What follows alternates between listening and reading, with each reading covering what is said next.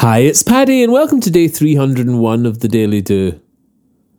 Stress is like an orange, slowly getting squeezed. You don't know when or where it'll burst, juice squirting dangerously. Then we think the problem is the juice and where it went. The angry outburst, the silent storm, the spiteful text we sent. We seek help for how to treat the spills instead of how to stop the squeeze. The stress before the outburst, the pressure, not the release. Stress is like an orange slowly getting squeezed. You don't know when it's going to pop, juice squirting dangerously. In the snap and bristle, bark and bite of our speech on a short fuse, our thinking crumbles under stress, and ultimately we lose. We lose the present moment trying to catch the one just gone.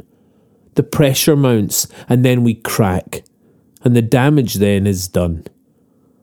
And where this damage reaps its worst is unthinkingly just where you're at. The juice in the eye of whoever's close, the last straw on the camel's back. But the straw was not the problem, the anger just the sign that all is not so well for you. The problem is inside. Don't start mopping up the flooded floor until the tap's turned off.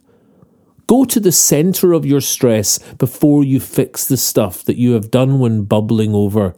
You can fix that with stress managed, or more and more stress builds and builds as you're trying to stem the damage.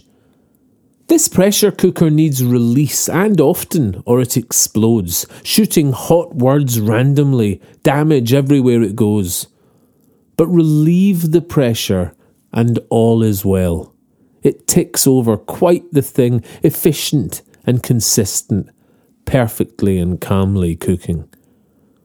Relieve the tension, pressure and stress that builds in you today, before you snap, pop, burst and bubble at whoever's in your way. 5 minutes sitting breathing is your steam gauge calming down.